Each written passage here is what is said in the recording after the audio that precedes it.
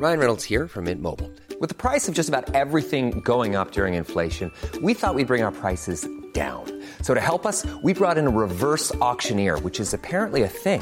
Mint Mobile Unlimited Premium Wireless. How to get 30, 30, bit to get 30, bit to get 20, 20, 20, bit to get 20, 20, bit to get 15, 15, 15, 15, just $15 a month? Sold! Give it a try at mintmobile.com/switch. $45 up front for 3 months plus taxes and fees. Promo rate for new customers for limited time. Unlimited more than 40 gigabytes per month. Slows full terms at mintmobile.com. I'm Sandra, and I'm just the professional your small business was looking for. But you didn't hire me because you didn't use LinkedIn Jobs. LinkedIn has professionals you can't find anywhere else, including those who aren't actively looking for a new job, but might be open to the perfect role, like me. In a given month, over 70% of LinkedIn users don't visit other leading job sites. So if you're not looking on LinkedIn, you'll miss out on great candidates like Sandra. Start hiring professionals like a professional. Post your free job on linkedin.com/spoken today. I love video games. I've loved them for over 30 years and wait, I'm only 30. This is Scott's script. Well, much like Scott, I also bloody love video games, through all their messy glory and wonderful imperfections. Although you do notice some things throughout the years that you're surprised are still issues that are persisting. I'm talking about the kinds of things we really thought would have been addressed by now and yet continue to undermine even the most fantastic gaming experiences. On the reality of social media and our combined online presence, where hashtags focus fandoms for better or worse, there's no shortage of places to look to see what needs to happen going forward. I'm Jess from What Culture, and here are 9 things no video game can get right. Number 9. Control and story recaps after a long break. Have you ever tried dipping back into a gargantuan 200-hour RPG after taking a year off? It is nigh on impossible to remember where you were going, who needed killing and why, or even how your inventory works. To remedy this, games really could do with a refresher mode, not unlike the Animus loading screens from Assassin's Creed, where our characters exist out of the game altogether, and you can calmly get reintroduced to whatever the hell you were doing. Bizarrely, Swery's Deadly Premonition almost got this right, giving you a story-based recap that details that game's murder mystery plot up to that point. That said, it's still a far cry from being something that would enable you to catch up with the likes of Skyrim, The Witcher, or any of the Persona games. When a game's story is stretched over tens of hours, sometimes hundreds of hours, its plot beats designed to raise and lower tension, create suspense, etc. across potentially months of play, there needs to be something that remedies the fact that we all have lives. Number 8. You never know if you can pause a cutscene. Why is this still a thing? In this, the year of our Lord, 2021, for some reason, during a cutscene in a video game, you still don't know if pressing a button is going to pause it, or skip the whole thing and then you have no idea what happened. At this stage, it's going to need a public service announcement at the next major console reveal event. And going forward, we pledge to ensure that hitting this button will always pause a cutscene, rather than skip it. Cue rapturous applause from all of us who accidentally skipped during a pivotal plot point, as gameplay resumed on your former best friend, now lying dead on the floor. What happened? We'll never know. If only the universal cutscene skipper existed, all that pain could have been avoided. Oh, and while we're on the topic, let's lay off that giant flashing skip button on cutscenes as well. It really devalues the cutscene and makes us think you just want us to hurry into the gameplay. Cool? Cool. Number 7. Dialogue options that don't signpost obvious story paths. When Mass Effect first came onto the scene, it was exciting just thinking about being able to talk to NPCs. Seeing BioWare's revolutionary dialogue system in the preview stage felt like the next step towards video game interaction, of active storytelling in a medium. Then we hit launch, and while the first 2 Mass Effects are a blast to engage with when it comes to dialogue, they still siphon all their conversation paths into very obvious places on screen. The left-hand side of the wheel is ancillary additional information you don't really need, and the next story-based choice will be on the right.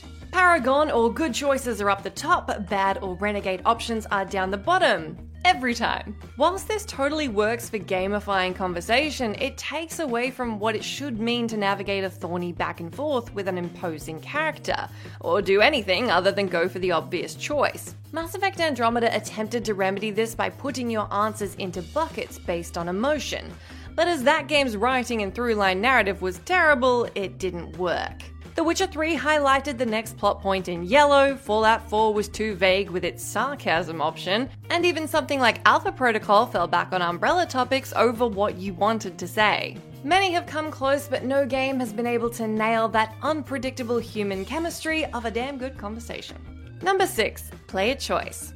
When player choice really came on the scene across the 2000s, in genres other than RPGs anyway, we all rejoiced. Now we'd have so much more agency in the actions on screen. Maybe we'd be given the chance to take out a story-critical character, and then the rest of the narrative would have to bend and contort to our whim. David Cage made his fortune off the back of this idea, and even GTA 4 got in on the action, giving you a handful of 50-50 points across the story, where Nico could spare or kill characters. It got as overblown as The Witcher 2, where, and props to them for such an idea, CD Projekt Red practically coded 2 completely different games, then gave you a choice at the beginning as to which one you wanted to see.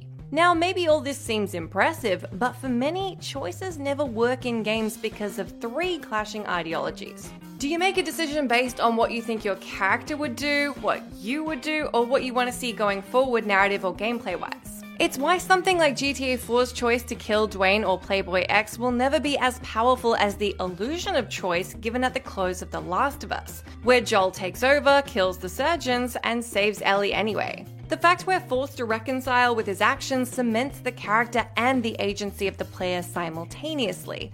But at least for me, any game with a literal this or this choice never truly works. Ryan Reynolds here from Mint Mobile. With the price of just about everything going up during inflation, we thought we'd bring our prices down. So to help us, we brought in a reverse auctioneer, which is apparently a thing. Mint Mobile Unlimited Premium Wireless. How to get 30, 30, bit to get 30, bit to get 20, 20, 20, bit to get 20, 20, bit to get 15, 15, 15, 15, just $15 a month? Sold! Give it a try at mintmobile.com/switch. $45 up front for 3 months plus taxes and fees. Promo rate for new customers for limited time. Unlimited more than 40 gigabytes per month. Slows full terms at mintmobile.com. Since 2013, Bombas has donated over 100 million socks, underwear, and T-shirts to those facing homelessness. If we counted those on air, this ad would last over 1,157 days. But if we counted the time it takes to make a donation possible, it would take just a few clicks. Because every time you make a purchase, Bombas donates an item to someone who needs it. Go to bombas.com/ACAST and use code ACAST for 20% off your first purchase. That's bombas.com/ACAST, code ACAST. This podcast is brought to you by Indeed. If you need to hire, you need Indeed. Indeed is your matching and hiring platform with over 350 million global monthly visitors, according to Indeed data, and a matching engine that helps you find quality candidates fast. And Indeed doesn't just help you hire faster. 93% of employers agree Indeed delivers the highest quality matches compared to other job sites, according to a recent Indeed survey. One of the things I love about Indeed is that it just makes hiring all in one place so easy because you just get unparalleled access to job seekers. Plus, listeners of this show will get a $75 sponsored job credit to get your jobs more visibility at Indeed.com/WCG. Just go to Indeed.com/WCG right now and support our show by saying you heard about Indeed on this podcast. Indeed.com/WCG. Terms and conditions apply. Need to hire? You need Indeed. Number 5. First-person stealth. It just never feels right, you know? Going first-person with stealth always brings about the same issue. It's just really hard to get a good sense of what's around you, which, if you played stealth in any games, is kind of important. After Metal Gear Solid perfected stealth on the PS1 with the help of a radar system showing you enemy positions and their field of view, it almost feels like it should be a genre standard. Even Assassin's Creed and Batman Arkham's vision modes can only show you so much info through an existing perspective. And again, it gets in the way of why the genre is so much fun. Empowerment through careful dismantling of an enemy force. Titles like Dishonored, Far Cry, Thief, they're the top most recommended first-person stealth games, but all 3 feel needlessly awkward when put up against the Metal Gears, Splinter Cells, and Hitmans of this world. Compare the ease of hiding in a bush in Assassin's Creed or Horizon to the vision-obscuring cackness of Far Cry or Dishonored. It was probably an attempt to pair what was a really big genre, that is stealth games, with this 2000s obsession with first person, but it kind of ends up being a mess almost every time. Number 4, masking loading times with crevice sections. Hopefully this will go away as we move into an era where everyone's systems come complete with solid-state drives. New hard drives that nigh on eliminate loading by accessing an entire game at all times. But as for now, developers' attempts to mask loading has resulted in one thing: a bunch of really slow-moving crevice sections. You know the ones? The really, really slow shimmy? That's one.